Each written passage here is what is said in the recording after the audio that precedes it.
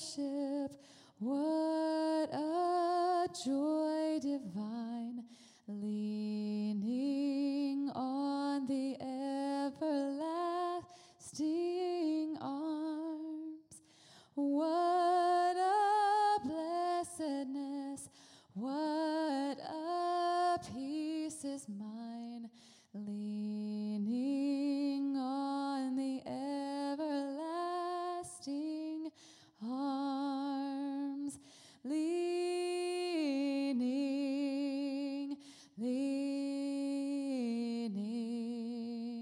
safe and secure from all alarm.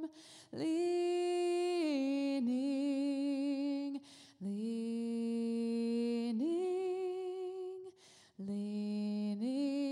on the everlasting arms. What have I to dread? What have I to fear? Leaning on the everlasting arms. I have blessed peace with my Lord so near, leaning on the everlasting arms. Leaning,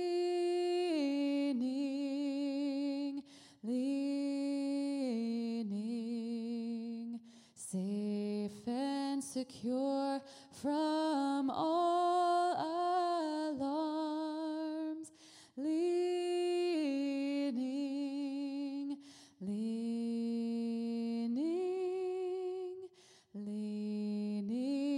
on the everlasting arm. So as we continue looking at Psalm 119, verses 89 through 96, I want to remind you that the theme here is stability and security. And the question for today is, how do we experience that stability and security? And what we've seen is we've walked through Psalm 119. It's intended to take us through every season and situation of life. It's given us songs to sing in every situation. It's giving us strategies to deal with every difficulty we can face. And for several series of sections, the psalmist has been tossed around on a sea of trouble. And then now it's time where he can get his feet on stable ground. So that's where we are. We can find a way to plant our feet on stable ground. And that's what this section is going to do. So first, let's look at 89 through 92, and the theme here is stability. And the first thing I want you to notice, if you're going to experience security, if you're going to experience stability, the first thing you have to do is orient your mind to what the Lord has done. Read through this section and mark all of the different yours. Your word is settled. Your faithfulness continues. You established the earth and it stands. They stand this day because of your ordinances. All things are your servants. It's your law that's been my delight, that's sustained me. And so if we're going to find any stability, we have to first orient our mind to what he's done. Don't ever underestimate how important this is, especially in distressing times. Especially in difficult times. We have to fix our mind on what he's done. Notice, it's his purposes, they're sure. His promises are sure. His precepts are sure. Stability comes by anchoring our mind in what he's done. Did you notice the key dynamic when you read through it? That the world was created by the Word, but then the world also must obey the Word. And we too, the church is the creature of the Word. We're formed and fashioned by the Word, and we're bound to obey the Word. And it's only when we do, it's only when the world does, when it obeys the Word, do we answer the purpose of our existence. So we see here the same word that gives stability to the universe also gives strength and stability to the believer. It's the word. What he's done is the first focus of 89 and through 92. And then notice in 93 through 96, now you read through those, and I want you to mark all of the I will. See, the first factor, the first ingredient is contemplation of who the Lord is and what he's done. The second factor is resolution, commitment, what I'm going to do. The Lord first, then we act. Notice how often it says, I will, I am yours, I have sought, I shall diligently consider, I have seen.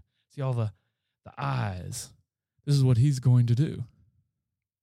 And what I love, do you notice in verse 93 where he says, I will never forget your precepts, for by them you have revived me. Remember, that was the request in 88. Revive me according to your loving kindness. It's been amazing to me as we've gone through this how often revive me is the theme of his prayers, continually, over and over. You know, one of the amazing things about working expositionally through text is often you don't really get a hold of what the key themes are until you're done. And I think if I had to do over again, or when I go back through this scripture, I'd love to bring out how central the cry for revive me is. But here in 93, he says that the Lord's done it. He's answered his prayer. But notice what was the means that the Lord used to revive him? It's his focus on the word. But here we have a beautiful lesson that in times of difficulty, in times of great anxiety, what he is going to do is he is going to focus on the things he can do. There are things he can do. He will seek, he will diligently consider, he will look, he will commit that he is the Lord's. Now to close this one, I want to read a wonderful quote from Spurgeon's commentary on the Psalms. And some background, Spurgeon really all throughout his life struggled with depression, and that's why the Psalms are so precious to him. And here he's commenting on the way the word revives us. It says, that word which has preserved the heavens and earth also preserves the people of God in their time of trial. We should have felt ready to lie down and die of our griefs if the spiritual comforts of God's word had not uplifted us. But by their sustaining influence, we have been borne above all the depressions and despairs which naturally grow out of severe affliction. Some of us can set our seal to this statement. In our darkest seasons, nothing has kept us from desperation but the promises of the Lord. At times, nothing has stood between us and self-destruction, save our faith in the eternal Word of God. When worn with pain until the brain has become dazed and the reason well nigh extinguished, a sweet text has whispered to us its heart-cheering assurance, and our poor struggling mind has reposed in the presence of God. That which was our delight in prosperity has been our light in adversity. That which in the day kept us from presuming has in the night kept us from perishing. That's the beauty and the power of the Word, its ability to renew, revive, and hold us fast. Praise God from whom all blessings flow. Praise him, all creatures here below.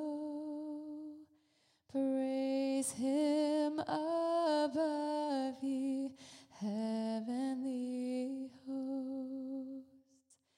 Praise Father, Son,